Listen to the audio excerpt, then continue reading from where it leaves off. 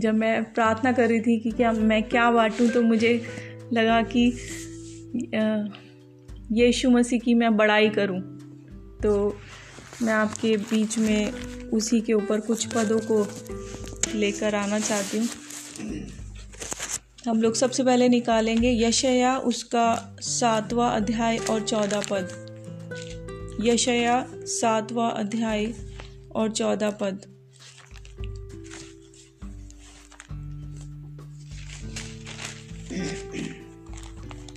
यहाँ लिखा है, इस कारण प्रभु आप ही तुमको एक चिन्ह देगा। सुनो, एक कुमारी गर्भवती होगी और पुत्र जनेगी और उसका नाम इम्मानुएल रखेगी। और इसी वचन को हम लोग पढ़ सकते हैं मत्ती उसका 1 अध्याय और उसका 23वां पद। मत्ती 1 अध्याय और 23वां पद। यहाँ इस प्रकार से लिखा है, देखो एक कुमारी गर्भवती होगी और एक पुत्र जनेगी और उसका नाम इम्मानुएल रखा जाएगा, जिसका अर्थ है परमेश्वर हमारे साथ। यानी ये किसके विषय में बात हो रही है? यीशु मसीह के विषय में बात हो रही है। और यीशु मसीह के लिए जो कई नाम यीशु मसीह को दिए गए, और उनमें से एक नाम था इम्मानुएल। और इम्मानुएल का अर्थ है परमेश्वर हमारे साथ। हर परिस्थिति में, हर बात में ना, हमारी हर समस्या में, हमारे हर जीवन के काल में, चाहे जब हम पैदा भी नहीं हुए थे, वहाँ से भी हम अगर सोचें, वचन कहता है कि जब तुम पैदा भी नहीं हुए थे उस समय भी तुम्हारा वो बेडौल शरीर मेरी आंखों के सामने था। तो उस स्थिति से लेके और बुढ़ापे तक परमेश्वर का वचन कहता है बुढ़ापे में भी मैं तुम्हारे साथ रहूँगा। तो हर हमारे जीवन के काल में परमेश्वर हमारे साथ है। अगर हम देखें इसी का मत्ती का 28वां अध्याय, ये बहुत ही जाना पहचाना पद है, हम जानते हैं। मत्ती उसका 28वां अध्याय और 20वां पद। वहाँ लिखा है, उन्हें सब बातें जो मैंने तुम्हें आज्ञा दी है मानना सिखाओ, और देखो मैं जगत के अंत तक सदा तुम्हारे साथ हूँ। यीशु मसीह ने ये वायदा किया कि जगत के अंत तक मैं तुम्हारे साथ हूँ। इब्रानियों उसका 13वां अध्याय और उसका 5वां पद यदि हम पढ़ें, इब्रानियों 13 का 5, यहाँ इस प्रकार से लिखा है, तुम्हारा स्वभाव लोभ रहित हो और जो तुम्हारे पास है उसी पर संतोष करो, क्योंकि उसने आप ही कहा है, मैं तुझे कभी ना छोड़ूंगा और ना कभी त्यागूंगा। यीशु ने कहा, मैं तुझे कभी नहीं छोड़ूंगा, मैं तुझे कभी नहीं त्यागूंगा, मैं तेरे साथ हूँ। तो इम्मानुएल शब्द का अर्थ है कि वो हमारे साथ, परमेश्वर हमारे साथ है। परमेश्वर हमारे हर परिस्थिति में, चाहे बीमारी की अवस्था में हो, चाहे चंगाई की अवस्था में हो, चाहे खुशी की अवस्था में हो, जैसी भी परिस्थिति क्यों ना हो, चाहे जिस भी हमारे जीवन के काल में, बचपन से लेके बुढ़ापे तक परमेश्वर हमारे साथ है। और यशायाह उसका 49वां अध्याय 49 उसके 14 से 16 तक यदि हम पढ़े, वहाँ लिखा है, परंतु सियोन ने कहा, यहोवा ने मुझे त्याग दिया और मेरा प्रभु मुझे भूल गया है। 15वां पद कहता है, क्या यह हो सकता है कि कोई माता अपने दूध पीते बच्चे को भूल जाए और अपने जन्माए हुए लड़के पर दया न करे? हाँ, वह तो भूल सकती है, परंतु मैं तुझे नहीं भूल सकता। देख, मैंने तेरा चित्र अपनी हथेलियों पर खोद कर बनाया है और तेरी शहरपनाह सदैव मेरी दृष्टि के सामने बनी रहती है। परमेश्वर हमारे साथ है, हमें वो भूल नहीं सकता। माँ अपने दूध पीते हुए बच्चे को भूल सकती है, हम देखते हैं कितनी माँ त्याग देती हैं अपने बच्चों को, पर परमेश्वर कहता है, मैं तुम्हें नहीं भूल सकता, मैंने तेरा चित्र अपनी हथेली पर खोद कर बनाए। कौन बोल रहा है? यीशु मसीह बोल रहा है। जब क्रूस की मृत्यु के लिए उनके हाथों में कीलें जड़ी गई थी, तो वहाँ पर वो कीलें हमारे चित्र को यीशु मसीह के हाथ पर गड़ रही थी, और वो हमें कभी नहीं छोड़ सकता, वो हमें कभी नहीं छोड़ सकता। वो यहाँ लिखा है कि तेरी शहरपनाह सदैव मेरी दृष्टि के सामने बनी रहती है। सदैव मेरी दृष्टि के सामने बनी रहती है। यानी कि हमारी हर एक बातों की वो चिंता करता है ना, हमारी हर एक बातों की वो चिंता करता है। इवन हमारे सर के बाल भी गिने हुए हैं। अगर लूका उसका 12वां अध्याय 7वां पद हम पढ़ें, यहाँ लिखा है तुम्हारे सिर के सब बाल भी गिने हुए हैं, इसलिए डरो नहीं, तुम बहुत गहराइयों से बढ़कर हो। तो परमेश्वर अलग अलग पदों से बाइबल के हम लोग ये जान सकते हैं कि यीशु मसीह हमारे साथ है, प्रभु हमारे साथ है। प्रभु हमें छोड़ेगा नहीं, कभी प्रभु हमें त्यागेगा नहीं। हमारी हर एक चीज़ में वो हमारी सुरक्षा, हमारी रक्षा करता है। मैं कुछ पदों को पढ़ना चाहती हूँ, आप चाहें तो उसको लिख सकते हैं। पर मैं आज यीशु मसीह को क्या क्या कहा गया बाइबल के अंदर, वचन के अंदर यीशु मसीह को क्या क्या नाम दिए गए, अगर मैं सारे पहले बाइबल के पुस्तक से शुरुआत करूं तो शायद ये ज़ूम मीटिंग कम पड़ जाएगी। पर मैंने कुछ पदों को लिया है जो मैं आपके सामने बांटना चाहती हूँ। और ये अच्छा है कि परमेश्वर बढ़े ना, परमेश्वर की हम बड़ाई करें, परमेश्वर की हम स्तुति करें। और जब हम परमेश्वर की स्तुति करते हैं, हम परमेश्वर की स्तुति में हम प्रभु को ये नाम स्मरण दिला सकते हैं। हम लोग प्रभु को बोल सकते हैं कि प्रभु तेरा वचन कहता है तू ये है और हम तेरी स्तुति हो। तो हम लोग देखते हैं, मैं ये आपको खोलने की ज़रूरत नहीं है, पर आप लिख सकते हैं, आप चाहें तो लिख सकते हैं और बाद में इसको पढ़ सकते हैं। 1 तिमोथियों उसका 4 अध्याय 10वां पद कहता है कि वो हमारा उद्धार करता है। यीशु मसीह हमारा उद्धार करने वाला है। अय्यूब उसका 19वां अध्याय और 25वां पद, अय्यूब ने क्या कहा कि मुझे तो निश्चय है कि मेरा छुड़ाने वाला जीवित है। तो वहाँ पर यीशु मसीह को छुड़ाने वाला कहा गया। वो हमारा उद्धार करता है, वो हमारा छुड़ाने वाला है। यूहन्ना उसका 6 के 35वें पद में लिखा है कि यीशु मसीह ने कहा मैं क्या हूँ? जीवन की रोटी हूँ। I am the bread of life. यीशु मसीह जीवन की रोटी है। यूहन्ना उसका 21वां अध्याय 7वां पद, वहाँ पर यीशु मसीह को संबोधित किया गया है प्रभु करके। ही इज़ द लॉर्ड, वो प्रभु है। यूहन्ना 1 अध्याय उसका 1 पद हमें ये बताता है कि वो वचन है। और 14वां पद बताता है कि वचन देहधारी हुआ और हमारे मध्य में आया। तो यीशु मसीह कौन है? वो वचन है, वही वचन जो देहधारी होकर हमारे मध्य में आया। यूहन्ना उसका 1 अध्याय 3 पद में लिखा है कि जो कुछ भी रचा गया वो किसके द्वारा रचा गया? परमेश्वर के द्वारा, यीशु मसीह के द्वारा, उसी के द्वारा सब कुछ रचा गया। तो वो क्रिएटर है, वो रचने वाला परमेश्वर है। मत्ती 16 उसका 16वां अध्याय 16 उसका 16वां पद कहता है कि वो जीवित परमेश्वर का पुत्र है। यीशु मसीह जीवित परमेश्वर का पुत्र है। यूहन्ना 3:16 हम लोग बहुत अच्छे से जानते हैं कि वो परमेश्वर का इकलौता बेटा है। यीशु मसीह परमेश्वर का इकलौता बेटा है। यशाया उसका 5वां अध्याय 19वां पद कहता है, 19वां पद यीशु मसीह के विषय में कहता है कि वो इज़राइल का पवित्र है, इज़राइल का पवित्र है। और लूका उसका 9वां अध्याय 35वां पद, लूका 9 का 35, वहाँ लिखा है कि वो मेरा प्रिय पुत्र है। परमेश्वर ने स्वयं यीशु मसीह के लिए गवाही दी कि यह मेरा प्रिय पुत्र है। अगर हम यशाया उसका 9वां अध्याय और 6 पद इसको हम निकाल सकते हैं चाहे तो। यशाया 9वां अध्याय 6 पद, यहाँ लिखा है क्योंकि हमारे लिए एक बालक उत्पन्न हुआ, हमें एक पुत्र दिया गया है और प्रभुता उसके कांधे पर होगी। वो यीशु मसीह के विषय में इस बात ये बोला गया है कि यीशु मसीह कौन है? जिसके कांधों पर प्रभुता है और वो अद्भुत युक्ति करने वाला है और वो पराक्रमी परमेश्वर है, वो अनंत काल का पिता है, वो शांति का राजकुमार है। तो ये सारे नामों से यीशु मसीह को संबोधित यहाँ पर किया गया है। यशाया उसका 9 का 6 में। फिर हम देखते हैं 1 तिमोथी उसका 6 अध्याय 15वां पद, वहाँ पर लिखा है वो राजाओं का राजा है, और वो वहीं पर लिखा है कि वो प्रभुओं का भी प्रभु है। इफिसियों 5वां अध्याय 23वां पद कहता है कि वो कलीसिया का सिर है। हम लोग सब कौन है? हम लोग देह हैं, हम लोग परमेश्वर की देह हैं, और वो कलीसिया का सिर है।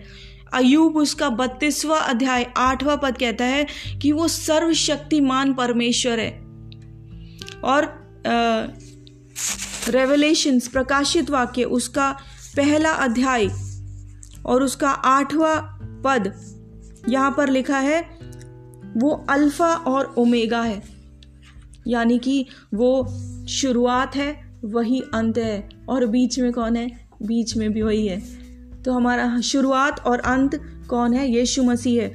मत्ती उसका 23वां अध्याय और उसके 8वें पद में, मत्ती 23 के 8 में लिखा है वो स्वामी है, वो स्वामी है, रब्बी है, वो हमारा स्वामी है। आगे हम लोग जाएंगे।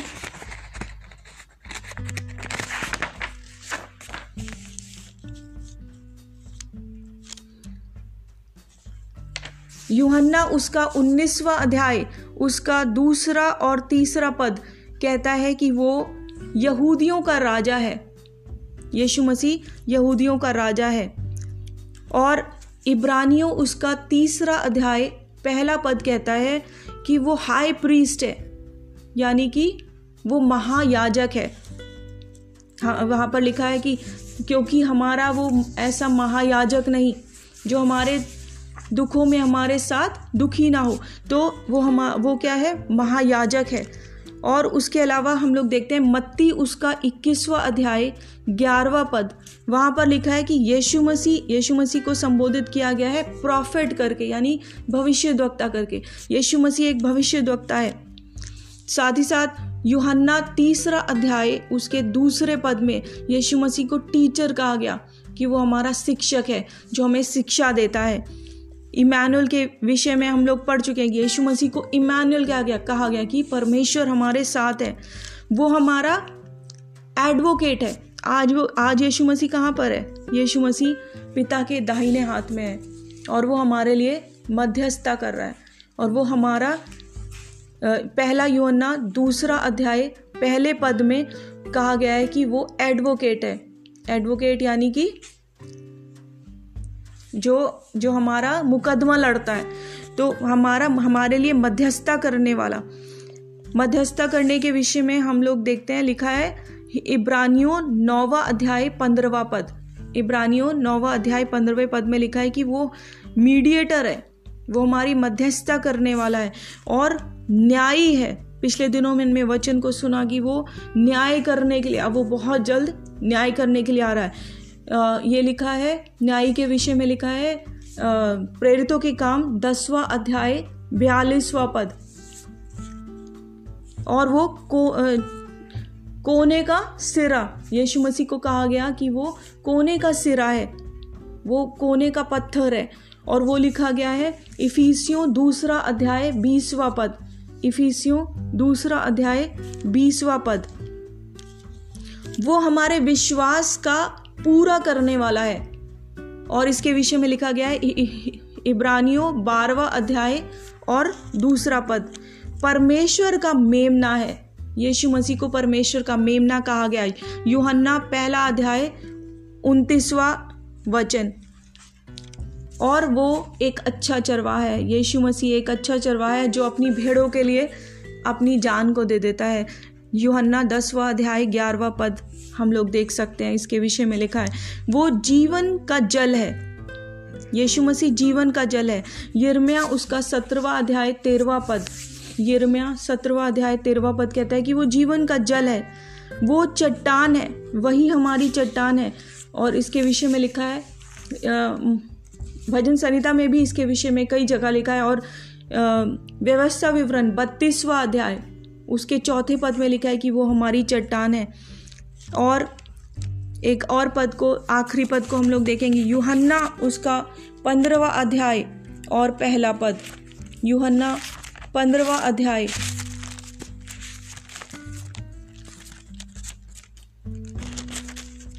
यहाँ लिखा है सच्ची दाखलता मैं हूँ और मेरा पिता किसान है। जो डाली मुझ में है और नहीं फलती उसे वह काट डालता और जो फलती उसे वह छांटता है ताकि और फले।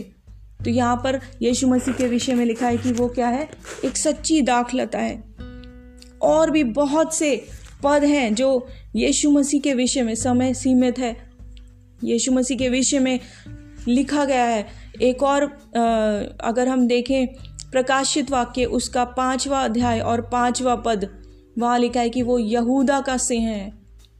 यीशु मसीह इस संसार में आया। समय कम है, बहुत से पद हैं, नहीं बता सकती, पर जितना मैं प्रभु की महिमा कर सकी इतने सीमित समय में मैंने उतना बताया।